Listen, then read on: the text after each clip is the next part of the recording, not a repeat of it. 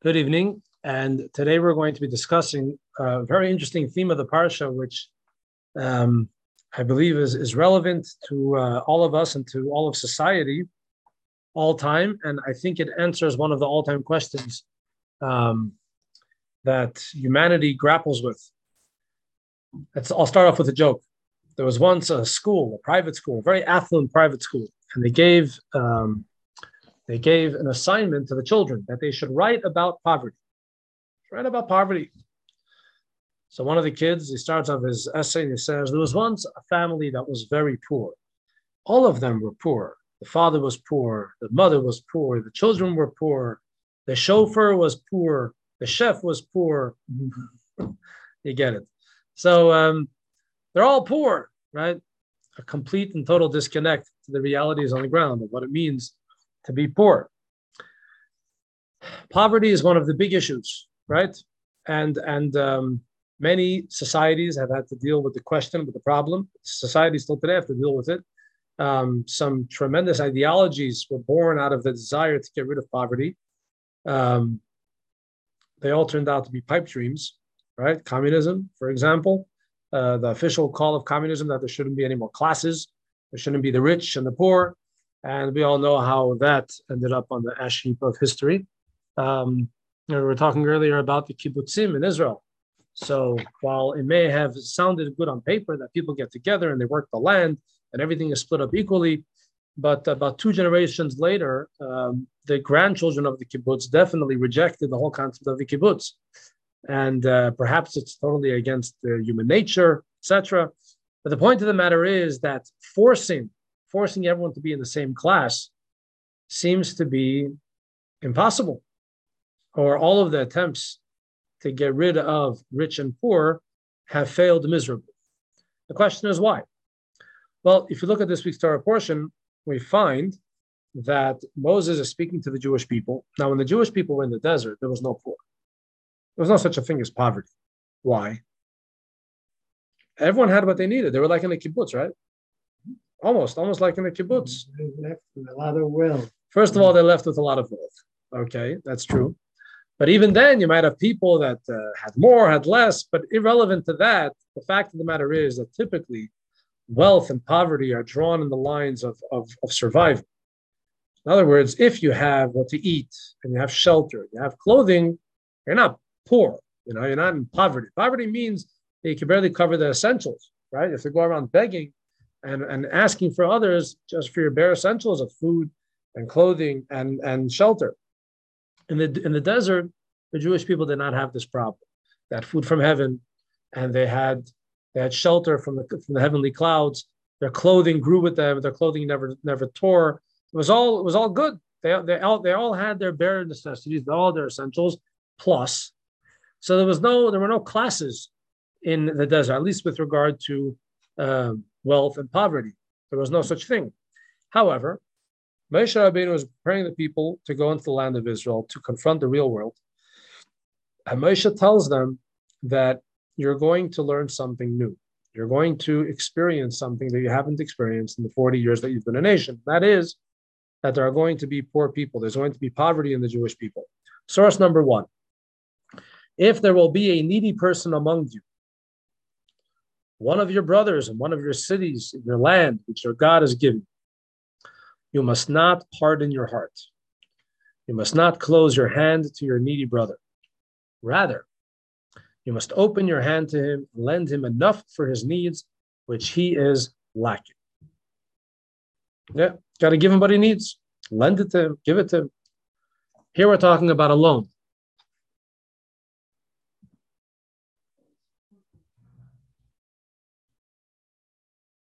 Here we're referring to a loan. And in fact, the Torah tells us, Halacha tells us, that if you have the opportunity to give a loan or to give charity, better to give a loan than to give charity, because a loan, I say, it comes across better to the recipient.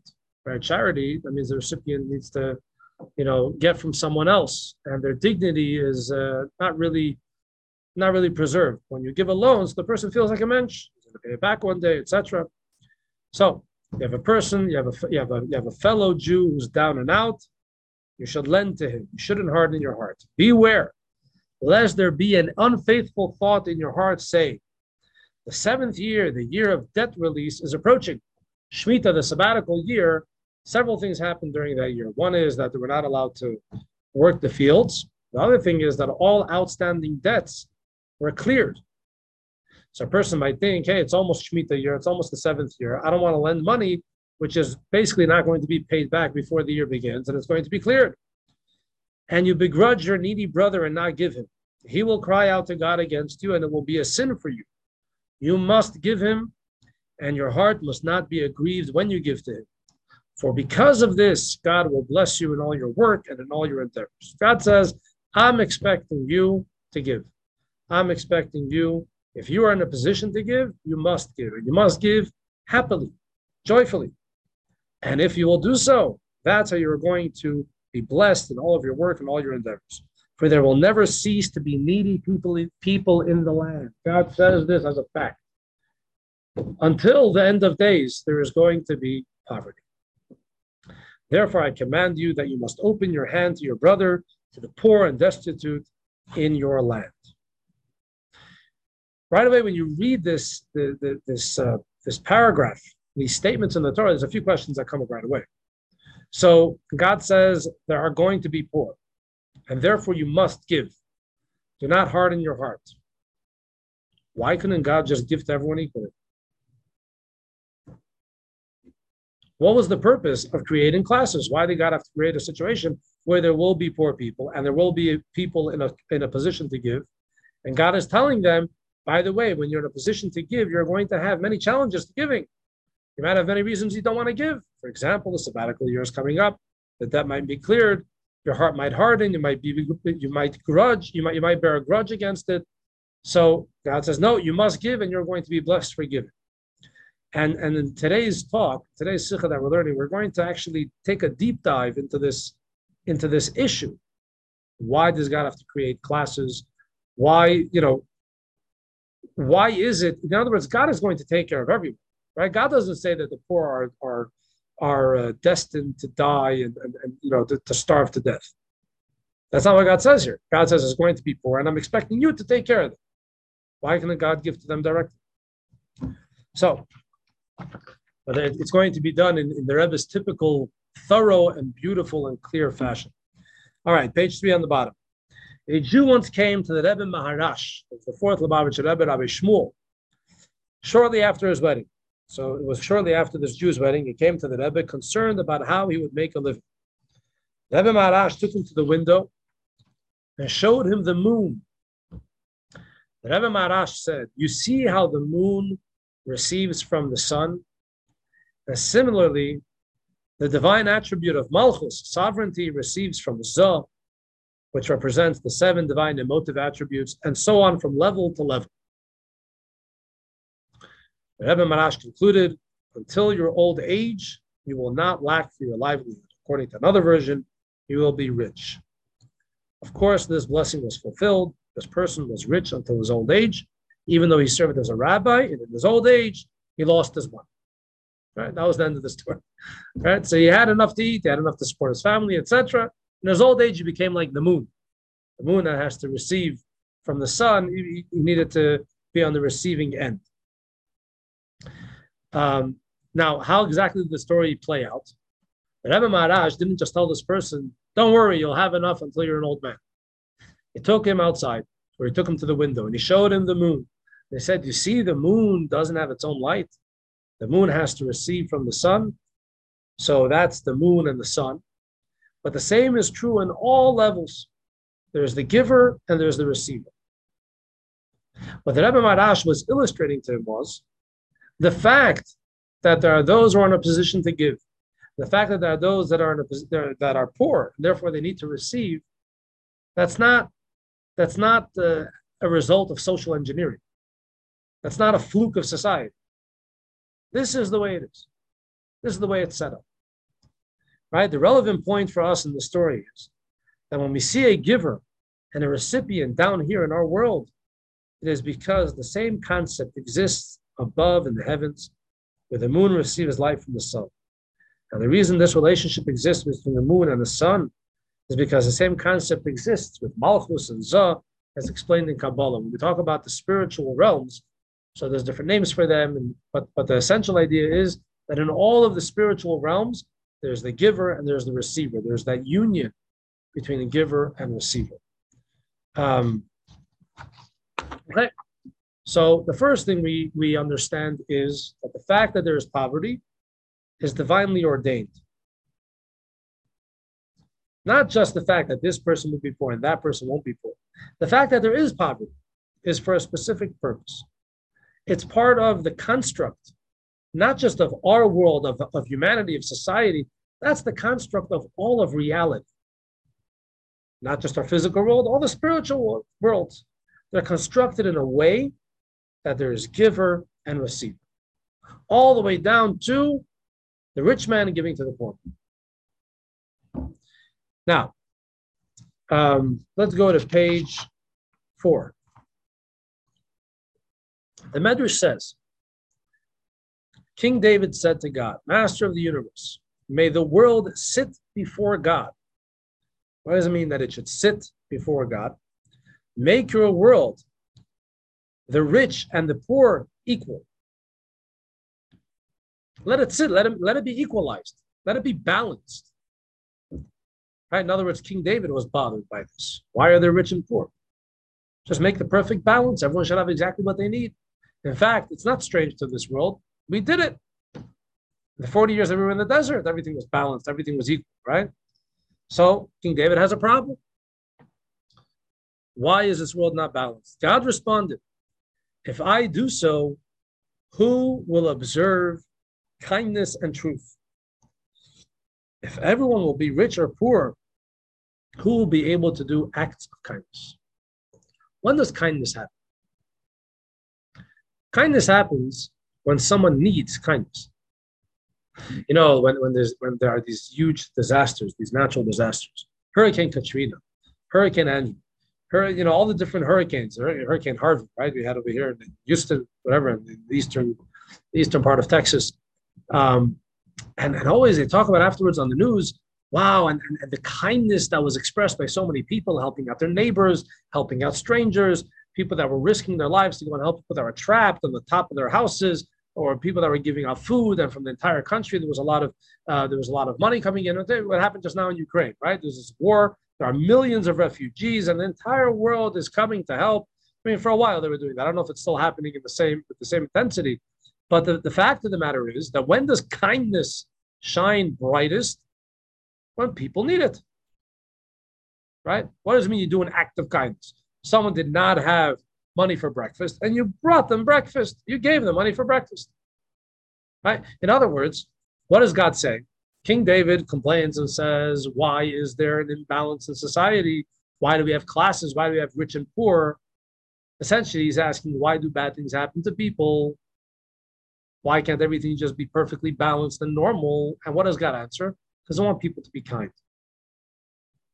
I want people to be kind. I want people to be the true, to express the true kindness. And that's why I engineered this world in a way that there are givers and receivers. Meaning, let's continue the Rebbe's words. King David asked God why there needs to be rich and poor people. God, who provides sustenance for the entire world with grace, kindness, and mercy, right? That's a quote from Birkat HaMazon, provides sustenance for both the rich and the poor. But for the rich, he provides directly, without needing to accept gifts from people. While for the poor, he provides through the rich. When the poor person buys a loaf of bread, and he makes the blessing Hamaitzi, and then after he finishes the loaf of bread, he says Birkat HaMazon. Who does he thank for his food? He thanks God. He says the same Birkat HaMazon, he says the same grace after meals as the rich person. So we're not under any false assumption that when a rich man gives charity to the poor, that the poor is receiving their sustenance from the rich. No, they're receiving their sustenance from God. Everyone will tell you that. However, there was a difference in how that sustenance reached that person. To the rich person received the sustenance very dignified manner, directly from God. He didn't have to ask anyone for breakfast. The poor person had to ask the rich person to give him the breakfast. Ultimately, the poor person is also receiving from God, but it comes through the medium of the rich person who receives from God and then fulfills the mitzvah of charity and gives to the poor. And even the rich person appreciates that and understands that when he or she is giving tzedakah to the poor, they are doing so as God's agent. It's not that they're giving to the poor money that's theirs and they decided to give it. No, they know all along from the beginning. The fact that they have a surplus is because there's someone out there whose sustenance is going to come from the surplus that was given to me. To the point that there is a well-known saying of Hasidim, I'm continuing the Rebbe's words, there's a well-known saying of Hasidim along these lines, my piece of bread is yours as much as it is mine, and even more so. What does that mean? This is a recognition that the portion the rich person gives to the poor belongs in fact to the poor person to begin with. Apparently this expression came from Chassidim that were well-to-do, and they were giving to the poorer Jews, and then when they would give them, they say, I'm not giving you mine, I'm giving you yours. It's actually a cute expression that Chassidim would use. Sometimes the poor chassid would go over to the rich one and say, is my $100 by you today? Is my ruble by you today? Basically, we're saying, yeah, I need tzedakah, etc. And you're going to give me the tzedakah because you're going to do the mitzvah of tzedakah. It's my ruble. I mean, it's the ruble that I needed to have from God. For whatever reason, God decided to channel it to me through the rich person. Yeah. However, so now you'll think, 1 second. So now the rich person is not part of the game, not part of the equation. Of course he is. However, from the fact that the rich person fulfills the mitzvah of charity when he gives to the poor, it is evident that even though Torah views it as intended for the poor, God wanted for it to belong to the rich person first. This means it belongs to the rich person in the full sense of ownership, and thereafter he can give it to the poor person and fulfill the mitzvah of charity. So even though, in truth, that surplus of money that was by the rich belongs to the poor, it doesn't belong to the poor. The poor person can't steal it from the rich person. The money belongs to the rich person in every sense of the word. And here the rich person is doing the mitzvah of charity by passing it on to the poor person. That's exactly what King David was bothered by. King David argued to God against this arrangement. Why should the poor person be made to feel bad? In other words, yes, I understand that you want to nurture a society where there's kindness, but you realize what type of cost it's at. It's at the cost of the dignity of the poor person. And why should the rich person be allowed to possibly develop feelings of haughtiness, that he is greater than the poor person, and he was able to rectify something that was lacking in God's world? Right? It's a tough question. Right? In other words, yeah, you're going to tell me there has to be kindness, but at what cost? You're creating classes here, people that are going to feel depressed, have a low self-esteem, and people that might all of a sudden become haughty, proud of themselves when they don't deserve it, right? Now the Rebbe is referencing to a story in the Talmud, a conversation that happened between Rabbi Akiva and an evil Roman tyrant, Turnus Rufus. Let's go through the story and then circle back to the middle of page 6. So the bottom of page 6, source 3. The wicked Turnus Rufus asked this very question of Rabbi Akiva. If your God loves the poor, why does he not provide for them? Rabbi Akiva replied, God makes people needy so that through giving them charity, we may be saved from the judgment of Gehenna. In other words, Rabbi Akiva's answer is that the reason why there are poor is in order to give the rich opportunities to be kind. Said Turnus Rufus to Rabbi Akiva, on the contrary, this giving of charity is what condemns you to Gehenna. You're going to go to hell for giving charity. How so? Understand the Roman mind. I shall illustrate this with a parable. What is the matter of giving charity similar to? It can be compared to a case of a human king who was angry at his servant, confined him to prison, and ordered that no one give him food or drink. One man went and gave the servant food and drink in defiance of the king's order. When the king hears of this man's actions, is he not angry? The king is going to be angry. He had condemned the servant to death. a slow and painful death. And here comes a guy and ruins all of his plans. And you Jews are called servants of God, as the verse states, the children of Israel are servants of God. So Turnus Rufus, what's his illustration? The Jews are servants. If there's a Jew that's poor, that means God's upset with this person and condemned he or she to a life of misery, a slow, painful death. So how could you go and give them food, give them money? It's called being a jerk on God's dime, right? You found a way how to utilize God and your faith in God, so to speak, your professed faith in God, to be a total jerk. Okay. Rabbi Akiva replied, I shall illustrate this to you with a different parable. What is the matter of giving charity similar to? It can be compared to a case of a human king who was angry at his son, confined him to prison, and ordered that no one give him food or drink. One man went and gave the son food and drink in defiance of the king's order. When the king hears of the man's actions, does he not send the man a gift? Save the son. And Rabbi Akiva continued and said, and the Jewish people are called children of God Almighty. Right? So, okay, so that was the conversation between Rabbi Akiva and Turnus Rufus. Now, Rabbi Akiva in his parable, what does he say? He says, the king got angry at the son, threw him into prison. And then someone comes and gives food, yeah? So let's go back to page 6. The bottom of the middle paragraph, right? In the Talmud's account of an exchange between Rabbi Akiva and Turnus Rufus, the rectification effected by the rich person is described with an analogy to a human king who got angry with his son and imprisoned him. King David asked, what is the need for all of this? What's the need for the drama? Why do we have to go and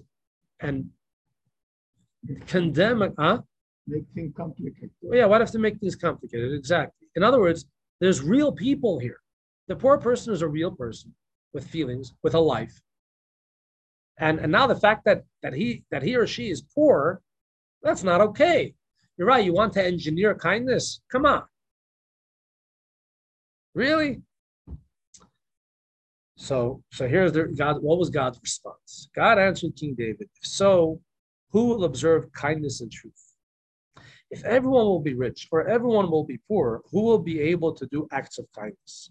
How will the mitzvah of charity be observed? What's the answer here? So page 8. Why is it necessary for there to be a mitzvah of charity? Because God desired that as a result of the mitzvah of charity in this world, there should be charity in the worlds above. The sun should give to the moon. The 7 emotive attributes should give to the attribute of sovereignty, severity probably. Sovereignty, the Malchus, and so on. I was like this. God's telling David HaMelech the following. He says, I set up my world. Don't ask me why I set it up this way, but this is how he set it up. That there is giver and receiver. Not just rich men, poor men. No. The moon, the sun, the sun is the giver, the moon is the receiver. In the spiritual realms, all of these different sphirot, these spiritual stuff, they all work in that system of giver and receiver. In order for divine vitality to come to this world, it has to go through an entire chain of giving, receiving, from one world to the next, from one level to the next. Okay? So you have to have giver, receiver. And God says, and I decided that I wanted all of this to be activated through the giver and receiver in this physical world.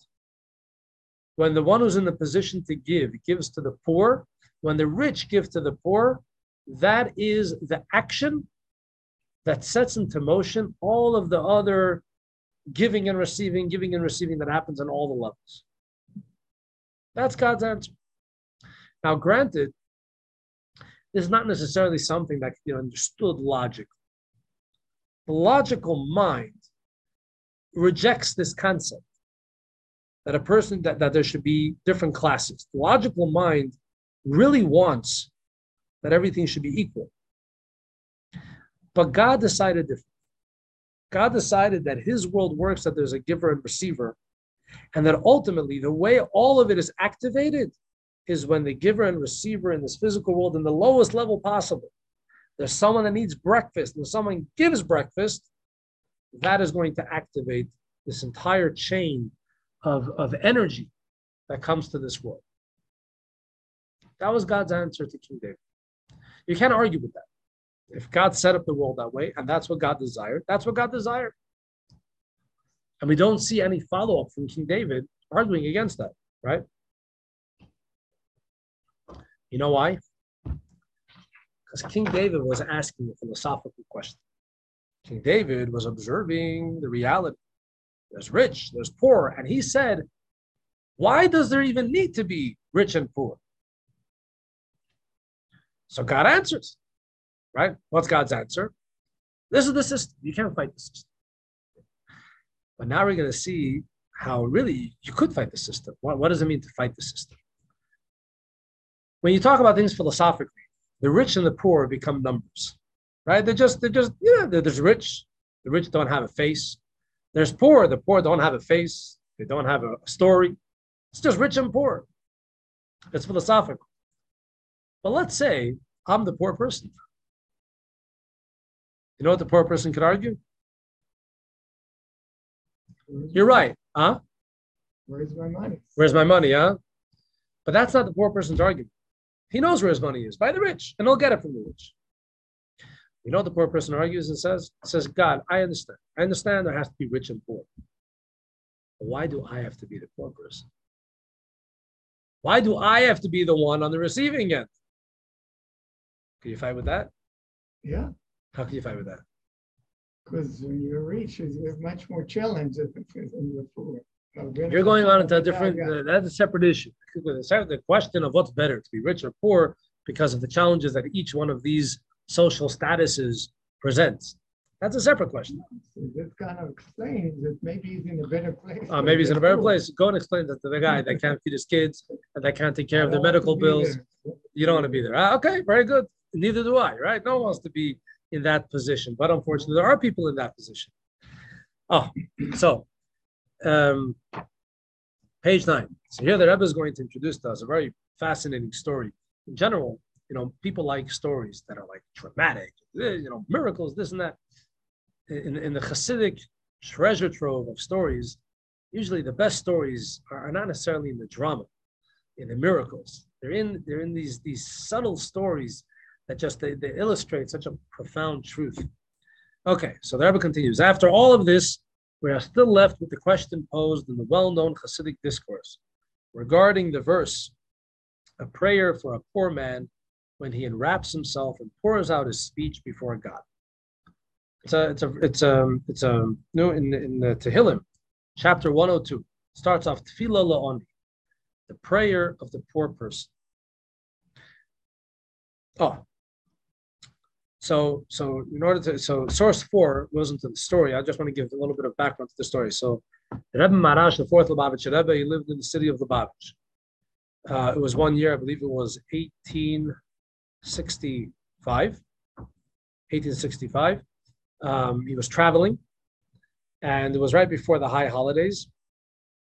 And word got back to him that there was a fire in Lubavitch at his home, and the whole area burned to the ground. So he had to divert to a different place. He went to Kishinev, which is in Moldova, right? He went to Kishinev and he stayed there for the high holidays. So here, source number 4. On Tuesday, the 6th of Tishrei, so this story was told to the previous Rebbe by a chassid that was present when this happened. Chassid's name was Rabbi Zalman Zlatopolsky. So the Rebbe Maharash spent Rosh Hashanah in Kishinev. So several days later, on the 6th of Tishrei, many of the wealthy and prominent people of Kishinev came to the Rebbe Maharash with a request. Kishinev is a large city, they said, and there are many elderly and weak people who will not be able to come, who were not able to come for Rosh Hashanah to hear the Rebbe's discourse. They asked if the Rebbe would please be able to speak before them on that day at the time that suits him. The Rebbe granted the request and set the time for 4:00 p.m. The accommodations where the Rebbe was staying contained a large, spacious room, but at 1:00, 3 hours before the appointed time, it was already full. Since the weather was good, the Rebbe agreed for the podium to be taken outside to the courtyard. At the specified time, the Rebbe walked out of his room, ascended the podium, and sat down on the chair prepared for it. The courtyard was filled with people, and a silence of awe and respect enveloped all those present in the courtyard, on the surrounding rooftops, and on the tall trees. The Rebbe began his discourse from chapter 102 in Tehillim, a prayer of a poor man when he enwraps himself and pours out his speech before God. His pleasant, holy voice could be heard from afar, and all those present could see his holy face and hear every word emerging from his heart, stirring them to divine service. The content of the discourse was an explanation about giving and receiving, as it is expressed in all the lofty spiritual levels. The practical conclusion was that the same must occur among people. There must be a giver and a recipient, the rich person giving and the poor person receiving. But the Rebbe raised his holy voice and said in a questioning tone, "It is true that there must be givers and receivers in all of the worlds, and it is therefore necessary in this physical world as well among the Jewish people. But the poor person argues, why does he need to be the recipient?" The poor person's argument is a good one, the Rebbe said. The Rebbe screamed, is gerecht. He's right. There's no answer to that. Philosophically speaking, why does it need to be rich and poor? Fine. But the person who's suffering from poverty, when he comes to God and says, why me? There's no answer to that. There's no response. And this is what the Rebbe was saying. After imagine the situation. Everyone's listening as the Rebbe is teaching this idea, and the Rebbe is kind of shouting these words. Is gerecht. He's right. The poor person is right. God does not have an answer for this. So Rabbi Zlatopolsky continues the story. He says, when the crowd present heard these holy words from the Rebbe's mouth, they all burst into tears. I wish, said Rabbi Zalman Zlatopolsky, that on my last day on earth, I shall merit to cry with the same sincerity. So what do we take away from the story? That although it's true, we can explain in accordance with God's desire for creation, that there needs to be giver and receiver, rich and poor, that's all in philosophy. But when it comes to the practical realities of the poor person cries out to God and says, why me? So now the previous Rebbe continues the narrative of it. So my father, the Rebbe Rashab, told me, your grandfather, the Rebbe Marash, is saying, but the poor person argues, why does it have to be me? And his endorsement of this argument should constantly be before your eyes. It needs to give you inspiration and strength to perform acts of kindness to everyone possible. Knowing the fact that the poor person is truly suffering and that God cannot respond to that suffering, that should motivate the one who's in a position to give. As long as it's all about philosophy, whatever, I'm not in a rush. Giving, receiving, wow, what an amazing thing. Beautiful. When I'm giving tzedakah, it's like the sun giving to the moon, and it's like Malchus, like Zog giving Malchus. It's exciting. It's very exciting, right? But I'm not in a rush. What did the Rebbe Marash do with describing the situation? What he said was, you're right, it's all very nice philosophically speaking. At the end of the day, there's a poor person that's suffering and he's crying out to God, and he's right. Go and give him the food right away. Go and give him the money right away. Make sure that he's not down and out. That's what has to motivate us. So we have to run and make sure that the poor should be taken care of. Why? Because we're God's agents to make that a reality. That's why God gave us. Otherwise, why would he give us more? He should have given balanced, equal. You know what equal means? The rich lose their riches, right? And then, so if someone was blessed with more, that means that God has a job. God has a purpose. God has a mission in making this person rich. What's the mission? To give. One is put in the position of giving in order to give. One's not put in a position to give just to have the money. Why would God do that? The only reason why the poor does not have that money, and that money is by the rich, is in order that the giving and receiving should happen. In order for that reality to take place, in order for that magical moment, that magical thing, it's not even magical, in order for that divine act to happen, that would activate this entire chain of events in all of the spiritual realms. Okay, so that's one part of the thing. In other words, realizing that the poor person actually has a point. And that should motivate us to make sure that the giving happens right away. But now let's deal with the poor person. Poor person is suffering, right? So how do we deal with the poor? What's the advice to the poor person? So page 12. Regarding such matters, we are instructed not to question God's conduct. That's number one. In other words, like this, the poor person could ask the question, and he could be right. Okay, so you're right. So now what? Now you daven mincha, right? You know the story about the Holocaust. Whatever, it's a famous story. So anyway, so stop asking questions. But what should we do? So here's advice number one. It is possible for a person to not feel that he lacks for anything. It's possible for a person to be poor and to be in a position where actually they're not in pain. How great is the lot of a person who is content with his lot and lacks for nothing? There's a well-known story in this regard about the Maggid of Mizrich. A person once complained to the Maggid about his poverty. All right, so in order to calm him down, the Maggid sent him to Rabbi Zusha of Anapoli to learn from his conduct. When the person saw the abject poverty Rabbi Zusha lived in, he thought the Maggid had sent him there to show him that there is someone even poorer than him. Right? He started to compare and say, "Oh, life is bad. It's not as bad as that." Which, by the way, is not really a good way of calming someone down, because so now I'm in pain for him too. Anyway, he thought that the knowledge that there's another Jew who is even worse off was supposed to make him feel a little bit better. But since the Maggid had already sent him to Rabbi Zusha, he wanted to hear something from him. So he told him the entire story.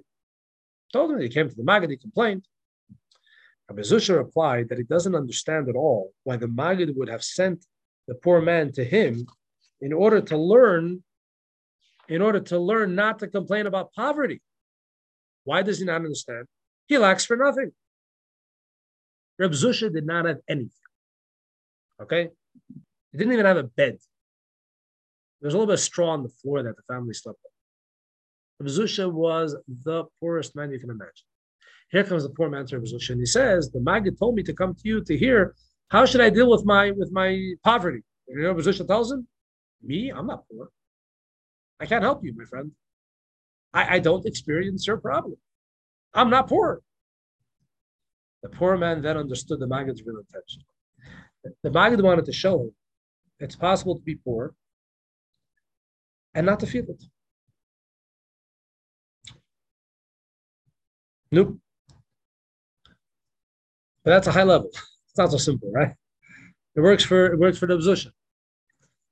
The above is true only if a person doesn't feel that he lacks for anything. If, however, a person feels a lack, he has a biblical mitzvah to request his needs from God. As Maimonides writes at the beginning of the laws of prayer, it is a positive commandment that one should ask for all of his needs with requests and supplications. Right? So what's the Rebbe saying? If you're poor, daven to Hashem, pray. But here's the problem. There is a point here that requires clarification. The Zohar states that a person that prays to God for his sustenance is like a dog barking for food. So is prayer a good thing or a bad thing? He's not saying a dog barking for food in a positive sense. The Zohar is not telling us to emulate the dogs, right? He's basically putting it down. What are you, a dog barking for food? That's what you are. Yeah. This seems contrary to the above quote from Maimonides, that not only is it necessary to pray to God for food, there's even a positive biblical mitzvah. How then can the Zohar describe such a person as subhuman? Yeah, like what's going on here? According to Allah, you're meant to pray for the food, pray for sustenance, and here you're calling this person a dog. So the solution to this quandary is that if a person asks for their needs for the sake of heaven, They cannot be compared to a dog. Why does someone need to have? Why do you need money? If you need to have money in order to go to Vegas and blow it all on fun in Vegas, then you're like a dog bark. That's not what you need money for. If you say, "Oh, I need money in order to be able to send my kids to Jewish education. I need to have money in order to marry them off property. I need to have money in order to have Shabbos and Yom Tov, to have a beautiful meal and to be able to invite guests. I need to have money in order to be able to give stock and all of these different things." So why do you need money? For God's sake, right? Oh, so then you're not asking for yourself, you're asking for God. On the way, you also have what to eat, breakfast, lunch, and supper, that's fine. But what's the real reason why you need to have money? In order to serve God, in order to do mitzvahs. For example, asking for money to be able to marry one's daughter to a Torah scholar, to observe mitzvahs beautifully, to give charity to poor people and worthy institutions and the like. When one does this, the toil of his hands is praiseworthy and good for you. The sages explain this verse: it is praiseworthy in this world and good for you in the world to come. Through such conduct, the person shapes his portion in the world to come. In other words, you want God to give you money, you're poor, you want to change your lot, pray for it. Ask God for the money. But don't ask God for the money just because you're a fresser, just because you need to have a big meal, because you enjoy good food, or just because you want to go on vacations and you want to have comfort. It's like a dog barking for food. Ask for the money in order to be able to serve God. And when that's the case, okay, so now you have a justification for wanting to have the money. And surely God is going to answer your prayers. There's a well-known Hasidic story along these lines that the Baal Shem Tov found a redeeming factor in the conduct of Jewish tavern owners who weren't particular about the Jewish laws against unfair competition. So apparently, during the Baal Shem Tov's era, so the tavern owners, they were cutthroat business, everyone was trying to make a buck. So apparently, I don't know where this condemnation was coming from. If it was happening down here in this world, people were talking about the tavern owners, or if in heaven this was going on. The Baal Shem Tov seamlessly operated in both realms. He operated in heaven and on earth. He was all over the place. So somewhere there was some type of, condemnation against these tavern owners that they're just trying to make a few dollars at the expense of other people, etc. So the Baal Shem Tov had to advocate on their behalf. So Baal Shem Tov said, the reason they are desperate for the money is not for their own needs, but in order to be able to find and support a son-in-law who is a Torah scholar. Why do you need money to find a Torah scholar? This was necessary because for a simple Jewish girl who lived with her family at the tavern, the only way to find the Torah scholar to marry her was to promise the scholar full financial support so that he can sit in the tavern and study Torah undisturbed. So the tavern owner realized, if I want my daughter to marry a person who's going to learn Torah, who's going to educate his children properly, etc., I need to have a lot of cash. I need to be able to support the guy. And that's why they're rushing in order to make money. In other words, Baal Shem Tov found a way to justify the need for money, to justify why a poor person would come to God and say, God, I need money. I can't be poor anymore. I need it. And the Rebbe is saying that this is one of the answers to this question. The poor person comes and says, God, why me? You're right. Pray. Pray to God that things should change. And it's possible for things to change. There's a story, I'll end up with the story of the Baal Shem Tov. There was once, the Baal Shem Tov, there was a group of poor people that came to the Baal Shem Tov to ask for money. The whole group, they came in. So the shamish, like the secretary, whatever, the aide, the Baal Shem Tov gave each one of them a certain amount. Comes down, and one of the poor people there, he gave him the rubles. He said, no, I don't want the Baal Shem Tov's money. He said, what do you want? He said, I want to speak to him. So, okay, he goes to the Baal Shem Tov. Baal Shem Tov gave him double the money. He says, give it to him. So he comes to me, gave him this large bag of cash. He says, here, take it. He said, I don't want the Baal Shem Tov's money. I want to speak to him. Okay, he goes back to Baal Shem Tov. Baal Shem Tov said, okay, bring him in. So he comes in, Baal Shem Tov said, you don't want my donation? Well, what's the problem? He says, no, I want to ask you a question. Well, says, till very recently, I was a very rich man. I had a lot of money. I gave a lot of charity. I supported all of the institutions in town.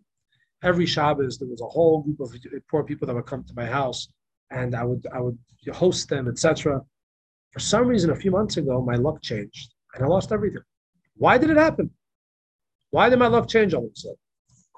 Hashem thought for a moment. He said, it's all a pinch of snuff. Like a snuff box. It's like a pinch of snuff.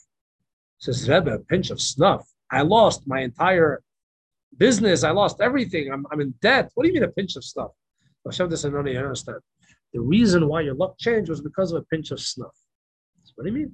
He says, do you remember several months ago, it was Friday night, and on the Friday night, today we don't really do this, but actually I saw a rabbi used to do snuff all the time.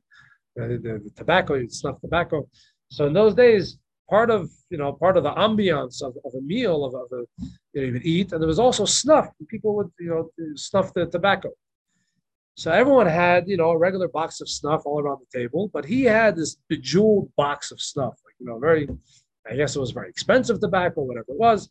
So he opened up. So this rich man was sitting by his table, and he opened up the box of snuff, and he took a thing. And then there was another poor person that was next to him, and he wanted to take from his box, but he snapped the box shut. He snapped it shut. He didn't let the poor person take from his stuff. There's other stuff. You don't have to take from my box. So Baal Shem Tov mentions it to him, and the man grabs his head and says, "Oh, yeah, you're right. From that Shabbos on, I lost everything. But that's not fair." Baal Shem Tov said, the poor person that was sitting next to you wanted to take from your snuff. He had been rich earlier, but he had lost everything, and he had come to you. He wanted to ask you for a loan. But when you snapped the box shut, he became so embarrassed and ashamed of himself. He didn't want to ask you for the loan, so he walked away. And after Shabbos, didn't come back for the loan. And it was determined in heaven that all of your wealth should be transferred to him. So the poor person is crying, says, Rebbe, it was such a thoughtless act. I mean, how could we change things here? It's not fair. So Baal Shem Tov thought for a few minutes, and he said, if you can cause the same thing to happen, that you should ask him for snuff, and he will snap, and he will reject you from having the snuff, then the wealth will get transferred back to you. Okay? So he has his job figured out. So he goes and he finds out where this newly minted rich man lives, goes to the city, and he's trying to figure out when is going to be the best time he should ask for the snuff, and chances are that he won't give it to him. So he heard that in a week, this rich man is marrying off his daughter. So he figured, perfect. In the middle of the wedding, while he's dancing with the rabbi and with the president of the community and the other rich people in town, I'm going to go up to him and pull his coat. I'm going to ask him for some snuff. For sure, he's not going to give me snuff then. So the wedding comes, and this guy's watching. Finally, it was like, the dance. He runs up to me, pulls his coat, turns around, and he says, can I have some snuff from your snuff box? And the rich man pulled away from the dancers, and he pulled out his snuff box. And he opened it up with a smile. The man fainted. Why did he faint? Because it's the only chance he was able to get back his wealth, and it's gone. He fainted. Right away. Came and he brought him back. So the rich man, the host, the one who was marrying off his daughter, asked, what happened? Why did you faint? So he told him the whole story. Told him the whole story about, Friday night and this. He said, yeah, I remember the story. After that Friday night, everything I touched was gold. Whatever, I was very successful. So the man was crying, and he said, and now I have no chance of ever getting my wealth back. So the rich man the host, he tells him, listen here, it's clear to me that my wealth is really your wealth, right? As is very clear from the story. So that means that I am wealthy because of you. I'm not going to let you be a pauper, be a poor person. Be my partner. He took him into the business. He became his partner, and he became rich again. That was it. So what do we see from here? First of all, terrible story, huh? It's very depressing. You want to be rich, and it'll be an expense of something else. First of all, it teaches us that wealth is controlled by God. God determines who should have the wealth whenever it is, right? There's no one person that could say it's mine, it's not mine, And also, success and the blessing is a result of our behavior, and our behavior does have consequences, right? But here's the main thing. Things can change. It's possible for the luck to change. The fact that someone is poor doesn't mean he's condemned to poverty. Poverty is going to remain till Mashiach will come. But the poor person is not condemned to poverty. That's why when it comes to giving, we always have to put a face to the receiver and realize we're giving to real people. Never to get caught up in the philosophy. The philosophy is good in order that we should appreciate and understand that the fact that we're in a position to give is because God wants us to actually give.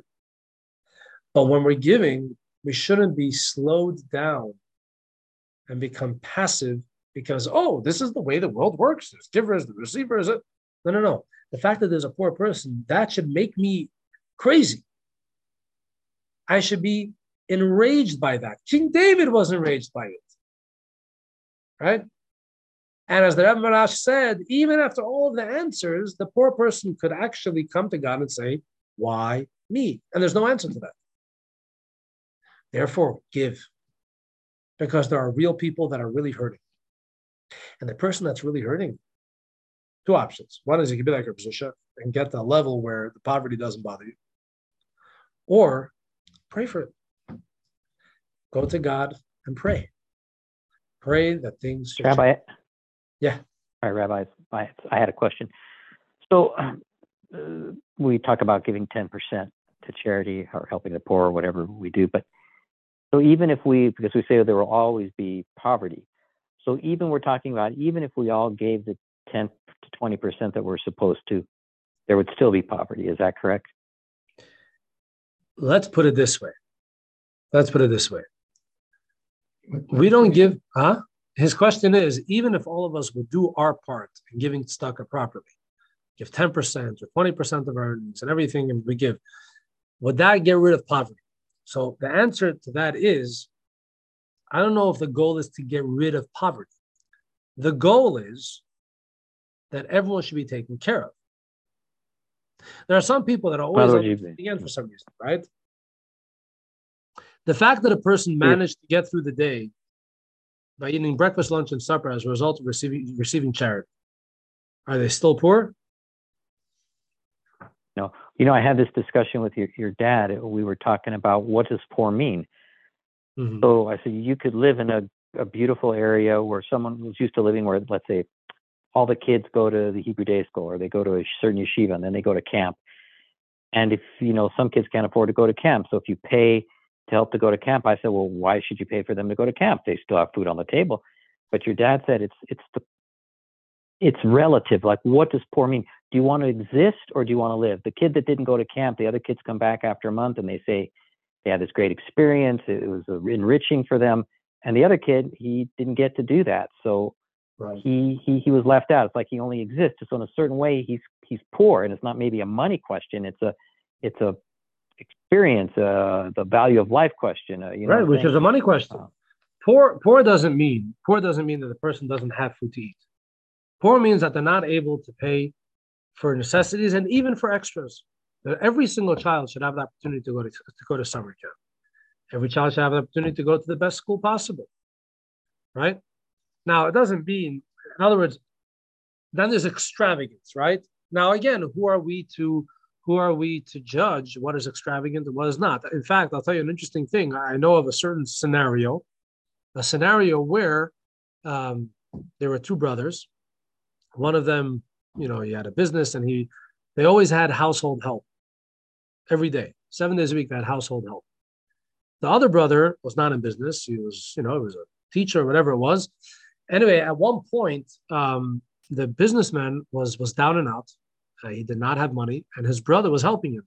And you know what? And his brother's family did not have household help 7 days a week. They only had it 3 times a week. But the brother that had household help 3 times a week was helping out his brother to have household help 7 times a week. Why? In order for this family to function, they need to have household help 7 times a week. That's it. That's the way it is. The other family needs it 3 times, or they may do it 3 times. That's it. They're good. So it's like this lopsided thing that the one who's on the giving has less household help than the one receiving. And what's he giving in order to provide for the household help? You see what's going on here? But that's real. Poverty there's no objective definition to poverty. Poverty, the concept of needing, is relative. Just like to be in a position to give, right? There are some people that don't have a lot of money and they're still giving. And they give loans and big loans.